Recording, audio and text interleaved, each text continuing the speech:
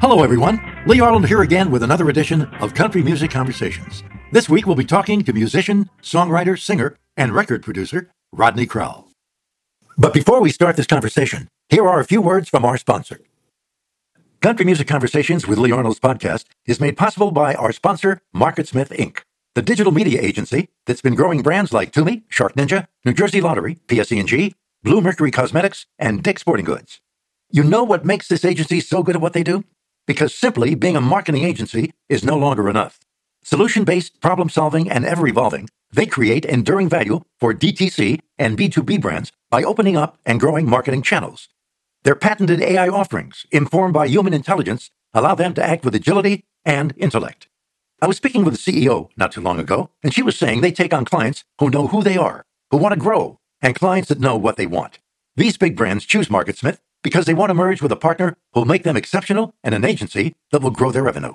Digital marketing is not easy, but MarketSmith Inc. knows when to make the media dollars work hard for their clients. You have a brand you want to grow? Well, contact marketsmith.com and tell them Lee Arnold sent you. As a songwriter, Rodney has written some of the most incredible country standards since arriving in Nashville. He's had 5 number-1 singles on the Hot Country Songs in Billboard, all from his 1988 album called Diamonds and Dirt. He's also produced many other well-known country music stars. Rodney's been influenced by well-known songwriters like Guy Clark and Townes Van Zandt. Rodney played guitar and sang for 3 years in Emmylou Harris's Hot Band. He's won 2 Grammy Awards in his career, one in 1990 for Best Country Song for the song After All This Time, and one in 2014 for Best Americana Album, Old Yellow Moon. Rodney was born in Houston, Texas, and he came from a musical family. One of his grandfathers was a church choir leader, and the other, a bluegrass banjo player. His grandmother played guitar, and his father sang semi-professionally at bars and honky-tonks. By the time he was 11, he started playing drums in his father's band, and when he was a teenager, he played in various garage rock bands in Houston, performing the hits of the day mixed with a few country songs. In 1972, he moved to Nashville, where he got a job as a songwriter after being discovered by Jerry Reed. In his own words, quote, "I got a real cold splash in the face of what real songwriting is about," unquote. In 1977, as a side project, he formed a musical group called the Cherry Bombs with Vince Gill, Tony Brown, and others. And he also signed a solo deal with Warner Brothers Records. In 1978, they released his debut album, Ain't Livin' Long Like This. And he followed up with 2 more albums that were not commercially successful. Although he garnered a huge cult following. Rodney's first big taste of pop songwriting success came with a song called Shame on the Moon, recorded by Bob Seger and the Silver Bullet Band. The song spent 4 weeks at number 2 on the Billboard Hot 100 Pop Singles chart, and placed in the top 15 of the country charts back in 1983.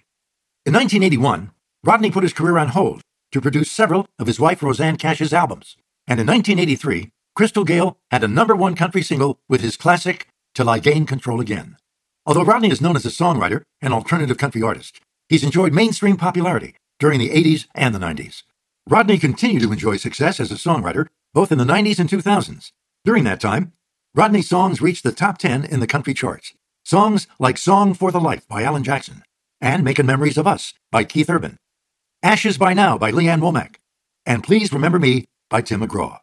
Rodney was inducted into the Nashville Songwriters Hall of Fame in 2003, and Vintage Books published his memoir called Chinaberry Sidewalks in 2011. And the book primarily focused on Crowell's relationship with his parents' marriage and his own early years growing up in Houston. Success continued for Rodney when he and Emmylou Harris released Old Yellow Moon.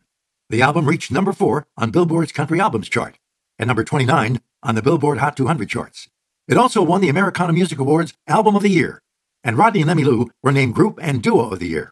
Rodney won his 2nd Grammy when Old Yellow Moon won the Grammy for Best Americana Album. In 2019, Rodney received the Poets Award from the Academy of Country Music for his achievements in songwriting. Today's conversation with Rodney took place at 1990 at the Country Radio Seminar in Nashville. Here now is Rodney Crowell. So relaxing and talking to, congratulations, the man of the hour, Rodney Crowell. Hi, Rodney. Lee, how you doing? Congratulations in order for your Grammy. Yeah, they are, aren't they? Yeah. That must have been a moment of not only victory but also personal satisfaction, and probably a million thoughts went through your mind when they announced the name Rodney Crowell and you went up to accept. Well, when they call your name out in that situation, there's always that kind of your synapses kind of go off on you, and I'm sitting there going, well, that's me. I better get on up there. And of course, I had prepared nothing to say, and I was really surprised. Honestly, I didn't think I would win a Grammy for the best song of 1989, and when they called my name, I was elated. It was wonderful. considering the fact I've been writing songs for so long, and to get them Here, a funny story that's short. I wrote After All This Time in 2 phases, and I finally brought it to a close in late '84. And I told this lady who's a journalist, I said, "Well, I've just written the most important song in my career." And then after I said that, I went home to my wife Roseanne, and I said the stupidest thing. I said, "I just written the most important song in my career." I said, "God, how presumptuous of me." So here, these few years later, I guess that kind of validated what I said way back when. Absolutely.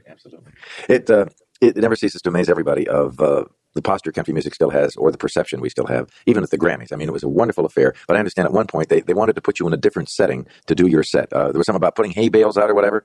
Well, that worked for KD, because she's got that kind of hybrid punk country thing where the hay bales are they're really authentic in her case. Oh, absolutely. But in my case, I mean, in radio and press, I've griped and carried on enough about hay bale mentality about country music to where I would be a hypocrite if I hadn't said something. And they had a set design that was really in opposition to how I think country music should be presented.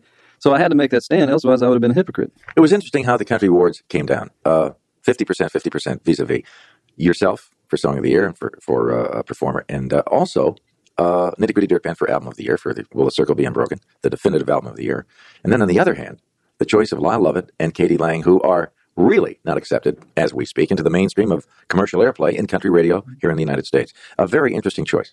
Well, they're eclectic artists, and I admire them both, and I say more power to them, and my hat's off to them as artists, and they have my respect unendingly. I think part of their recognition is that the rock journalists and the rock press has given them quite a bit of support and, airtime and print, and it's a funny thing about that aspect of the press. They don't seem to want to give much time to those who are considered mainstream or successful in the mainstream country. I don't know if it's an image problem. I don't think I have an image problem that way. I think that the thing about rock criticism, it's an interesting phenomenon. I think in terms of the outside aspects of it, such as folk or jazz or some of the lesser mainstream music country, obviously, I think that image, it's kind of hard to come by that quote-unquote hip image. And Lyle and KD definitely have a hip image. So, but more important to me than their so-called quote-unquote hip image is that they are fine artists who write really exceptional stuff. It would like that, you always yearn to see, you admire an artist from afar and also are tuned into what they're doing and understand their artistry. And it's a shame, like you're saying, when is the rest of the world going to catch up here? Well, the rest of the world always catches up, and because you and I are working in this business, and it's our business to know what's going on, you can't put your timetable. You can't expect the public or anybody else to react to your timetable. Everybody has their own pace at discovery, and I think eventually everybody always catches up one way or another. Well, yours is a case in point, and we can go back to names like Willie Nelson too. Well, I don't know who took longer, me or Willie. I hope I did. Yeah. Anyway, on to good things. Your brand new album doing very, very well. Many Along and Lonesome Highway, the first cut from the album, co-written with Will Jennings, who sent it to you. Turned out to be another great performance by Rodney Crowell. Yeah, I really think that was a pretty... I'm proud of that record. I'm proud of my performance, and I'm proud of the atmosphere. And it was a bit of a chance on my part to put out a record that was kind of that introverted. After some of the other things that I had done, like Above and Beyond or She's Crazy for Leaving, were very commercial, undeniable records. That one, it took, I had to have some faith in the listener on that. And it did really well, and I'm proud of it. I really am. It's got to affirm your feelings that people listen to lyrics too and listen to the message and what you're saying. Well, that was the thing about country music.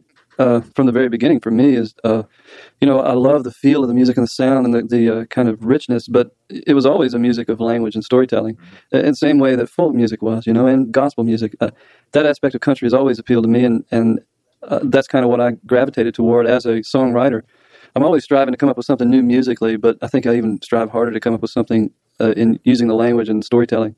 The more you write, and the styles you write in and the experiences that you relate musically, whether they're autobiographical or just from some idea from a news headline or something you see on television. As the years go on, Rodney, does it become increasingly more difficult or easier to come up with hit songs or song ideas?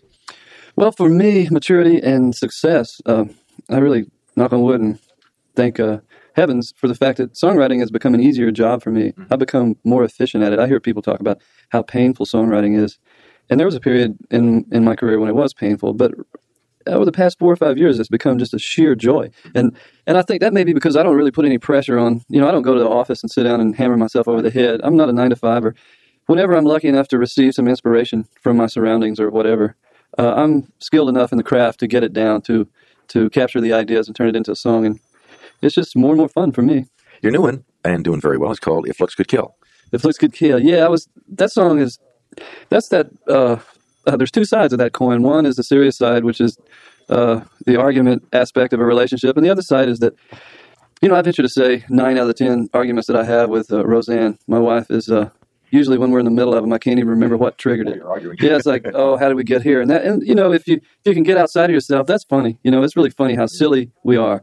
And I was trying to stay outside of myself and write that song, perform that song with a sense of humor and kind of a chuckle in my heart. But by the same token, sometimes you just get so mad at somebody, and there is a serious aspect of that. Okay, I'm away from If Looks Could Kill. The spotlight, basically, for a number of years was on Roseanne because she was enjoying and still enjoys a wonderful career when she had records out there and they were commercially successful. Now, kind of worm has turned a little bit. Now the focus is on Rodney. What has that created? I guess you guys have had a wonderful relationship, husband and wife, and also professionally all these years. So there's no sibling rivalry, so to speak. Well, no, not at this point. There's a healthy little competition between us.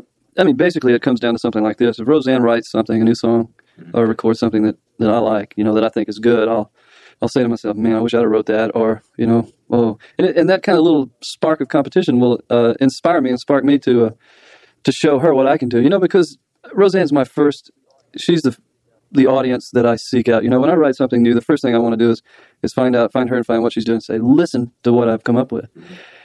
And if she's like really thumbs up on it, I'm elated. And if she doesn't, and sometimes, she doesn't hear what I'm doing, I'll be crushed, and I'll go back to the drawing board and regain my confidence and come back and say, I think you missed this because this is good. And it also works in reverse. I come up with something really good creatively, and I can see her eyes kind of narrow, and she'll check me out. And next thing I know, she's written something that's on a par. So we're just going up this ladder in life, just enjoying ourselves. Enjoying the kids too these days? Well, the kids are incredible. They're just funny and full of themselves, and I enjoy them. Are they affected by the celebrity, both you and Roseanne, in any aspect, or are they just leading normal lives? The way it looks to me, they're really unaffected. They they have their music stars, so to speak, that they really are off into. And we're mom and dad. We certainly don't carry on any star pretenses around our house, and our kids would basically call us on it. They like our music. I can tell they like it, and they speak specifically about my songs and what have you. Certain songs of mine they like better. But you can't have any pretenses with your children. It's like, I'm their father, and my job is entertaining people. Right. Your new album, there must be a couple of other choices there that you would like to see as a potential single in the not too distant future, Rodney. Any personal picks? Oh boy, I like Don't Let Your Feet Slow You Down. It's a mature song, and it's kind of gentle. There's a vulnerability about it that I would like to see. I would like for people to hear that aspect of me. And by the same token, there's this really roguish kind of sexual bragging song called "Baby, We Gotta Go on a Meeting Like This," which has its tongue-in-cheek entertainment value. You have to just kind of take them one at a time. That's a real 90s song. Well, we got to go on a meeting like this? Well, I don't know. It's kind of promoting promiscuity or adultery, really, and I don't know. Why was it not popular? I always say when I introduce that song to my audience that country music has this history of cheating songs, and usually there's a guilt complex that goes with the cheating aspect of it that makes you sick, right? Mm-hmm. Guilt makes people sick. So I say this is a song that, is a real positive look at cheating. There are really only, 3 or 4 basic themes you can really write on? Any kind of music? Well, I don't know. Well, you got. I don't know if that's true. You got love, and you got lust. Right. You got heartbreak. You got tragedy. You got tragedy. You got nature. You got the morning. You got the evening. You got love. You got lust. You got drinking. You got cheating. You got being true. I don't know. There's. I like songs that have a certain atmosphere. I'm pretty. I enjoy art, and I like painters, and I like reading. I like films, and to me, the job of the artist in our society is to capture these moments that so that you can hold them up for your audience or for people to just to be able to stop for a moment and say, yeah, I know about that, or yeah, or it touches my heart, or rings a bell or strikes a chord. That's the job of the artist. Mm-hmm.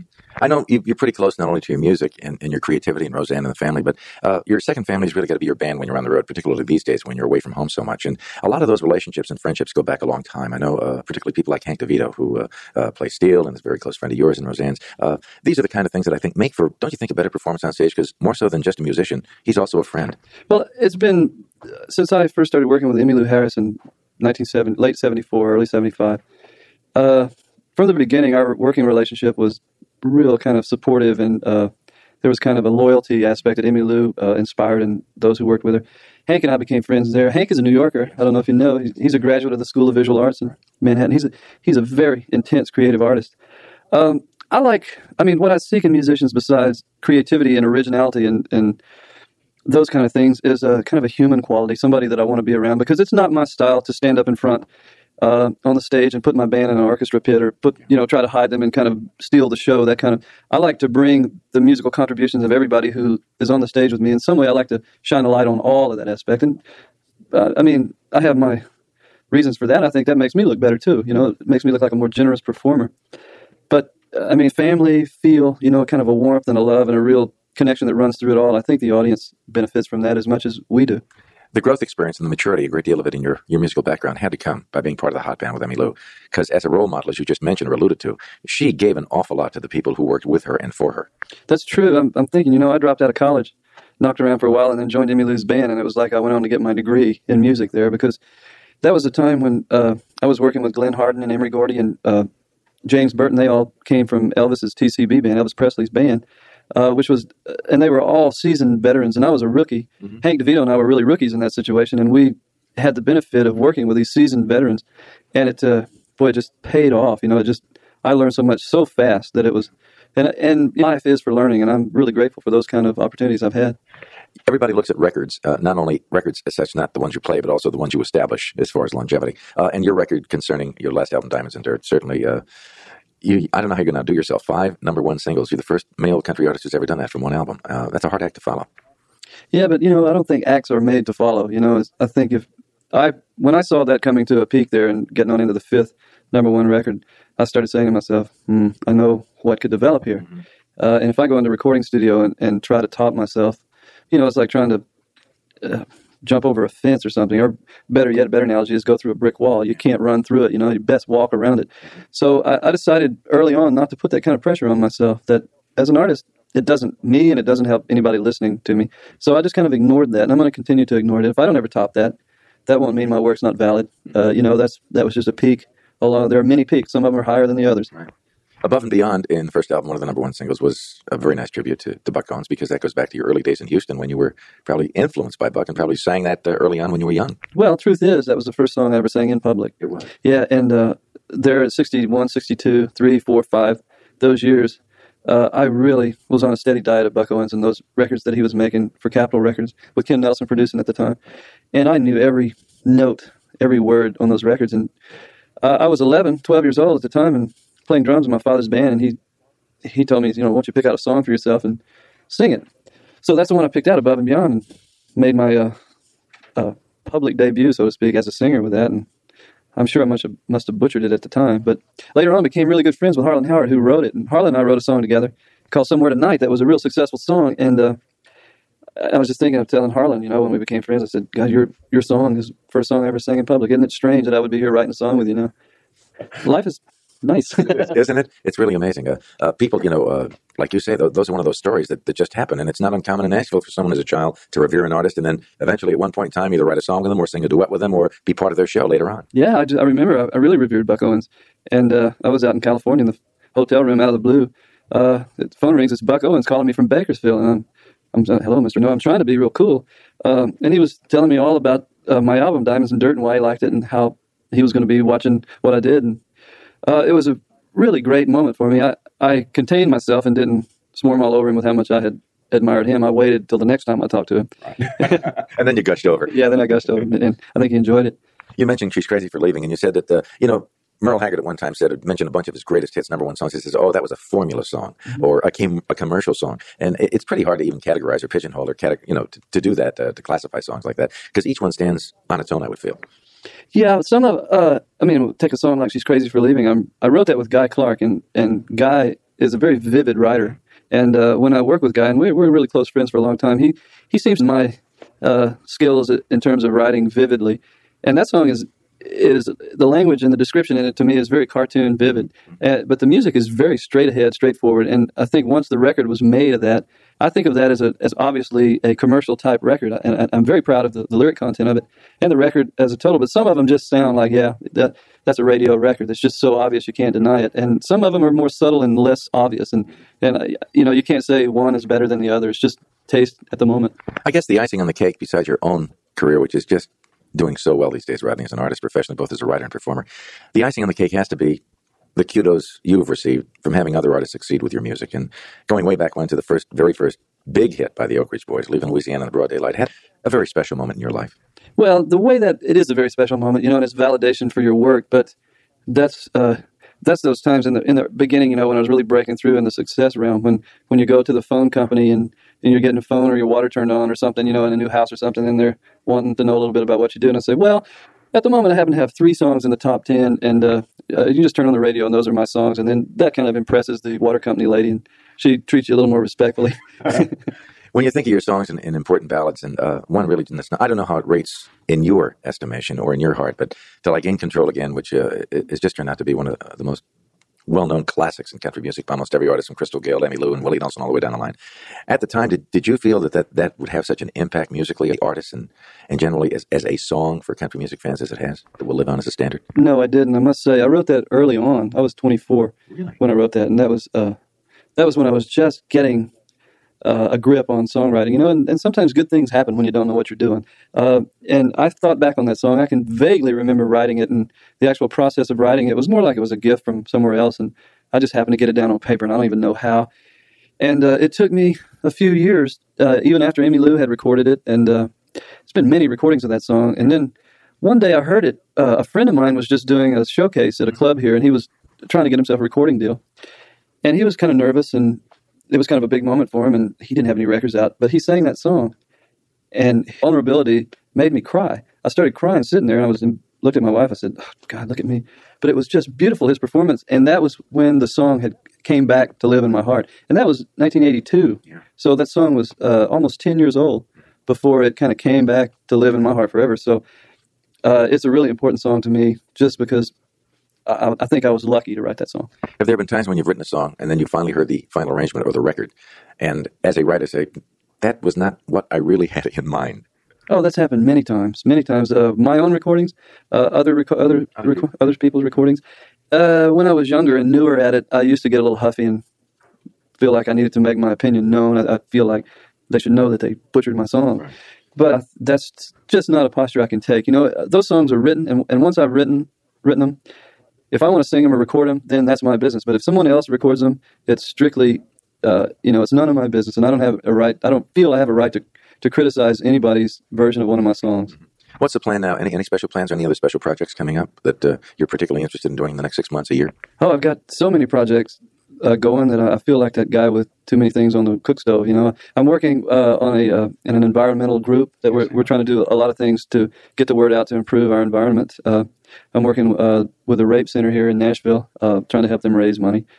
I'm writing songs. I got a real neat recording project that's coming into focus that I think is going to be long overdue what it is, but I think it's going to be well received. And in about a month's time, I will be back on the road, meeting and greeting as many people as I can. Great. Well, Rodney, thank you so much for taking time out here in Nashville, which is precious to you to be home with Roseanne and the kids. And it's always wonderful to be with you and see you, and wish you all the very, very best. And the same to you. All right. Thank you. And there's our conversation with one of Nashville's best, Rodney Crowell. Join me next week when our guest will be Charlie Daniels. Until then, Lee Arnold reminding you to stay safe and keep it country.